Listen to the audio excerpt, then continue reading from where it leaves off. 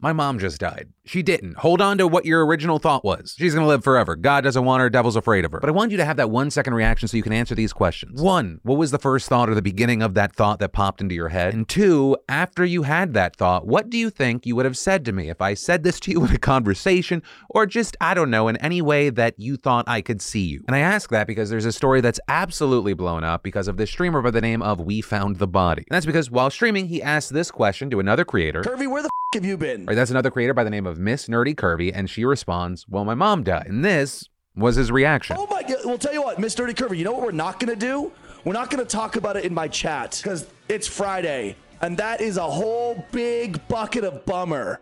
And I'm sorry for your loss, but we're not doing that in my chat. 1, wow, what the fuck? And 2, no, that is not where it ends. You said, no, that's fine. You asked, so I told. No, I didn't ask you to tell me the biggest fucking bummer news in the world. I said, hey, what's up? How are you? You know what? Let me give you a little bit of a lesson, Miss Nerdy Curvy. Actually, fuckhead, if I could intervene, you said, where have you been? She said, my mom died. She just answered your fucking question, you worthless twat. Here's a lesson. When someone says, my mom died, you say, sorry to hear that. Wishing you the best. Or if you fucked up friends like I do, took enough tries. How'd you finally get her? But also, only if you know each other like that and, you know, it's a two-way street. And the girl that shared this with you, Alicia, when she posted on Twitter, she seemed to think she was also in the wrong, saying, I know I'm also in the wrong a little for saying, well, my mom died in a stream after being asked where I've been. No, you answered a question. And when We Found the Body made an apology, he accompanied it with the excuse, I was just annoyed from the repeated trauma dumping that had been happening that week. Yeah, trauma dumping is a thing. That is not what happened. You singled out a person going through a hard time and made them feel worse. You just exposed yourself as an empty, uncaring man who decided to belittle someone going through a rough time. Plus, I saw after you tweeted your apology, you posted an 8-minute video then putting the blame back onto her. And you talked about the people that have a problem with it as whining, annoying, sniveling bitches. Also, in case any of the dummies from his chat that were on his side come into this one and you're like, well, what are you doing to him? I've made it very clear who I am.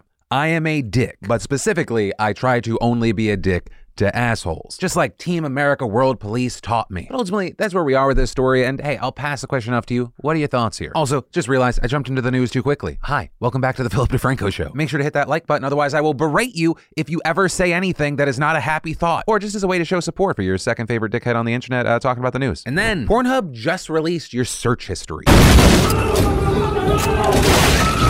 Now, luckily, not just you. Rather, they did it for the group, releasing the top searches for 2022. Whenever they release data like this, I'm always fascinated because it's not something that everyone talks about in polite society. And also, when it comes to stuff like this, there are people that say one thing but actually do another, and that's fine. Don't feel bad or even worse about it. Shame's just ingrained in our society. Something I feel like I can especially attest to being a former Catholic. Shame's like the name of the game. But hey, let's look together. Let's see what we find out. Starting with a bad day for some weebs. Hentai, no longer the #1 search term. Rather, that gets silver and has since been replaced by lesbian. The gay agenda is winning, people. All those pearl clutchers were right. Then as far as top adult stars, you have Abella Danger, Lana Rhodes, Riley Reid, Violet Myers, Angela White. Also the top 3 growing trending searches, you had gamer girl, trans girl, and thick Latina. They also released most popular search term based on state.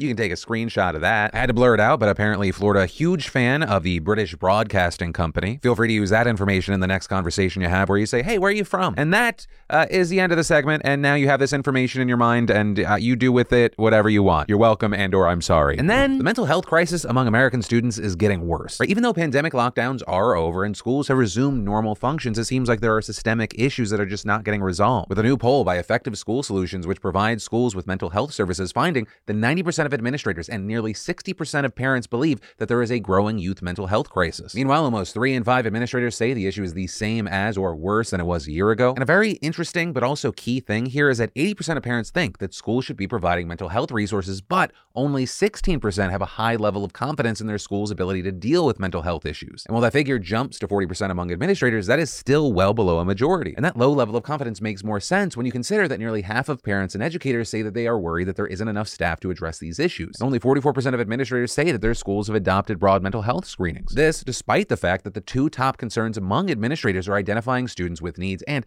having sufficient staff to support mental health needs. And that low staffing is something that we've seen backed up by federal data, which showed that nearly 1 in every 5 schools reported vacancies in mental health positions at the beginning of this school year. Though shortages of mental health staff, it's not a new thing. While experts recommend 1 school psychologist per 500 students, the national average is 1 per 1,160, and in some states you're looking at 1 per 5,000 5,000. There's also a similar discrepancy with the number of recommended school counselors. 1 per 250 students is recommended, but the national average is 1 per 415. And since this crisis has shown no sign of letting up, we're at a breaking point. And so to address this, we've seen schools increasingly turning to an interesting trend, which is telehealth. According to federal data from this spring, 17% of public schools reported having telehealth services, with a larger concentration of those services being used in rural areas and at middle and high schools. And you have people arguing for this because those services can massively expand access for school districts that are seeing a high demand for mental health needs, but have a low supply of practitioners for the job. So instead of trying to find people to hire, or if you've been trying and it's just not happening, districts end up getting telehealth contracts with private companies, local providers, nonprofits, and state-run programs. And so this move is seen as something that can bridge serious accessibility gaps for students. For example, research has found that underserved families and kids had much lower no-show rates for online therapy visits than in-person appointments before the pandemic. And telehealth can give more options for people with specific needs. Right? Think of even basic things like language barriers. But understand, this is not a one-size-fits-all fix. There's still going to be concerns regarding quality of the care of telehealth versus in-person. There are also challenges like patients not having the right technology to log in or having enough privacy to do their sessions at home or school. There's also concerns for the schools that are using this because those contracts need to be paid down the road, and right now, a lot of districts are using pandemic funds. But ultimately, where I want to leave this is with 2 questions. 1, for everyone, what are your thoughts with this story? But also 2, if you are a student or if you're a parent of a student, have you seen any of this yourself? And if so, how has it been working for you or the people around you? And then the holidays are rapidly approaching, which means we're all looking for great gifts, and I can't say enough about this one. I'm talking about the fantastic sponsor and longtime partner of the show, Ridge. I had Ridge wallets before they even became a sponsor. I love that Ridge has this minimalist front pocket wallet that's slim, RFID blocking, and it comes with a lifetime guarantee. Because we all know men's wallets get ridiculously bulky. You stash in everything in there and it's just not practical for anyone. But the Ridge, it helps you carry less, but always what you need. And their sleek design is what I love most. There are over 30 colors and styles with 2 metal plates bound together by a durable elastic band. Makes it easy to get out what you want and easy to put something back in. And their key case is also sleek and durable, holds up to 6 keys, takes the jingle out of the whole key ring experience. But the key thing here is that Ridge products are a game changer. So check out their wallets and key cases today over at ridge.com/DeFranco to get their best offer of up to 40% off until December 22nd. And then chaos reigns at Twitter right now. When I say that, it feels like I'm stating the obvious. Right? We've seen and talked about a lot of it. Musk's been firing people en masse. People who have been staying have been having to sleep at the office. There was the initial botched launch of Twitter Blue. He's been rolling back misinformation policies. As it appears, more and more, in addition to kind of the trollish shit that he always did, he's using the platform, which he now owns, to spread misinformation and empower far-right viewpoints. Right? But when I see the situation, I just think of it as kind of a garbage fire, a trash soup, if you will. But I also understand that there are more things at stake here. But to get a better idea of the actual implications that Musk's takeover has had, we spoke to Graham Brookie, who's the senior director of the Atlantic Council's Digital Forensic Research Lab, which is a think tank that researches extremism. And he told us that the biggest shifts with the platform that have been kind of the most concerning aren't just the sort of top-level policies and rules that Musk tweets about. It's not necessarily the changes that he's made to the platform just yet. It's the changes that have been made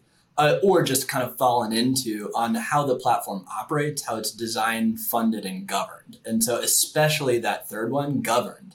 If you have a lot of experts that are there to do a thing, so for instance, the entire human rights policy team was laid off, which means that there aren't as many experts thinking about really, really complex global issues that involve human rights or conflict, times of war and peace. And making decisions about how the platform is going to navigate that. And so the biggest change so far has been either the letting go or dismissal or attrition of real expertise that are making really complex decisions about the internet. And that lack of governance and operational structure could cause major issues for the platform from a technical standpoint. If there's nobody running Twitter, the actual infrastructure of Twitter, the actual data centers on which Twitter is built and operates and continues to operate, right? If that breaks, it could break irrevocably. Beyond that, Brookie said those same structural issues also pose serious threats to safety and security on Twitter, including some really major threats like terrorist extremism. And that pertains to both foreign terrorist activity, such as recruitment by groups like ISIS, as well as domestic violent extremism like those who are trying to overthrow the government. If you don't have the teams that are focused on that and or are involved in the organizations or the bodies that have been made in order to build better standards and iterate on those issues, right? To do what works and then think about it a little bit more and then adjust as extremist organizations adjust their tactics, which they do pretty consistently on the internet. then you're going to not be showing up to that space and doing it comprehensively or at the best level that you possibly could as a platform. And he also added that Twitter needs to decide if it will continue to have representation on key diplomatic protocols like sharing information on best practices on how to stop the recruitment of terrorists. And that's a serious challenge that they should have to figure out, because really it matters how one of the biggest social media platforms in the world shows up in that space. There's also concerns that Musk's decision to reinstate banned accounts could exacerbate extremism. And while we've seen differing claims online, according to Brookie, it's too early to actually tell if hate speech and political violence have increased on the platform since Musk took over. But there are some studies that show how specific kinds of hate speech have spiked as certain influencers or groups that were banned get their accounts back. But qualitatively, I mean, just by sheer force of logic, if you have amnesty for a number of influencers or groups that have been engaged in pretty egregious activity on the platform, they were removed for a reason, whether that's recidivist activity, whether that's increased calls for violence, stuff like that. Then you're going to have more hate speech on the platform when they come back onto the platform. That's just plain logical. And we're seeing that play out quite a bit. With Brookie also going on to explain that there is a very broad spectrum of radicalization among online groups, ranging from hardcore extremism calling for violence to ideologues who are enthusiastic about those kind of ideologies and conspiracies. But those groups generally operate in different spaces online. And while there is some overlap, we really start to see big problems when there's someone with a big platform who encourage that kind of overlap on specific narratives. And when there are influencers that say, hey, this is something that we're really, really about, this is something that we want to encourage, then there's a lot more overlap and amplification that reaches a lot more people. And that's really scary. But also outside the people who fit that description and have been let back onto the platform, Musk himself has also been known to amplify conspiracies and other harmful narratives. And that's something he's done way more since taking over Twitter. It's kind of this engagement at all costs business model where if you have just bought Twitter for $44 billion, then you want as many people to be on Twitter as humanly possible. And you kind of want more engagement because that's going to be your main incentive in order to run profit. And adding, right now, Musk has been getting a lot of attention for amplifying and engaging with those on the far right, which in turn creates a feedback loop with those groups. And Brookie expects that to continue. It's a little like we're seeing one of the wealthiest people on the face of the planet take over in a private way, public information infrastructure, and then be red-pilled at the same time that he's taking that over. And that's really scary. And for people that have really, really depended on Twitter as a tool for engagement, as a tool to connect in marginalized communities, including some of his former employees at Twitter, they're seeing increased threats that don't just play out on Twitter. They play out in the real world. Well, with this whole Twitter situation, I think there are a lot of people, including myself at times, that are like, okay, I guess I'm just going to watch the fire. It's also so important that we remember that, yes, in addition to being a public town square, Twitter plays an oversized role in how news media is shared and consumed. The news cycle, second by second, operates on a platform like Twitter. It is the news cycle, full stop. And so until the news cycle finds another home, it's going to just be competing with this kind of online dialogue of ideology and culture wars. And that's a very strange spot for free and open information ecosystems to be living in right now. And with all this, there's this concern that Musk doesn't truly see this as one of the most important communication tools in the world, but also maybe a troll farm that he can kind of water whenever he feels like it. My biggest concern with Twitter right now is that it's changing extraordinarily rapidly under leadership that I don't think takes seriously the responsibility and the opportunity the platform has around the world. If you have a CEO who's an extraordinarily powerful, extraordinarily rich person who lives in an information bubble that is completely different than the rest of the world and a little bit detached from the rest of the world, and they're making decisions about how the world communicates, then that isn't necessarily in line with a free, open, and interoperable internet and information ecosystem that prioritizes engagement with everybody on an equal footing, as opposed to amplifying specific voices. The entire conversation about the importance of open information ecosystems around the world gets a little bit lost in our talking so much about what Elon Musk's 3 core feelings at any given moment are. I don't care. I really do care about the world's ability to access information and engage with people around the world. That's really important.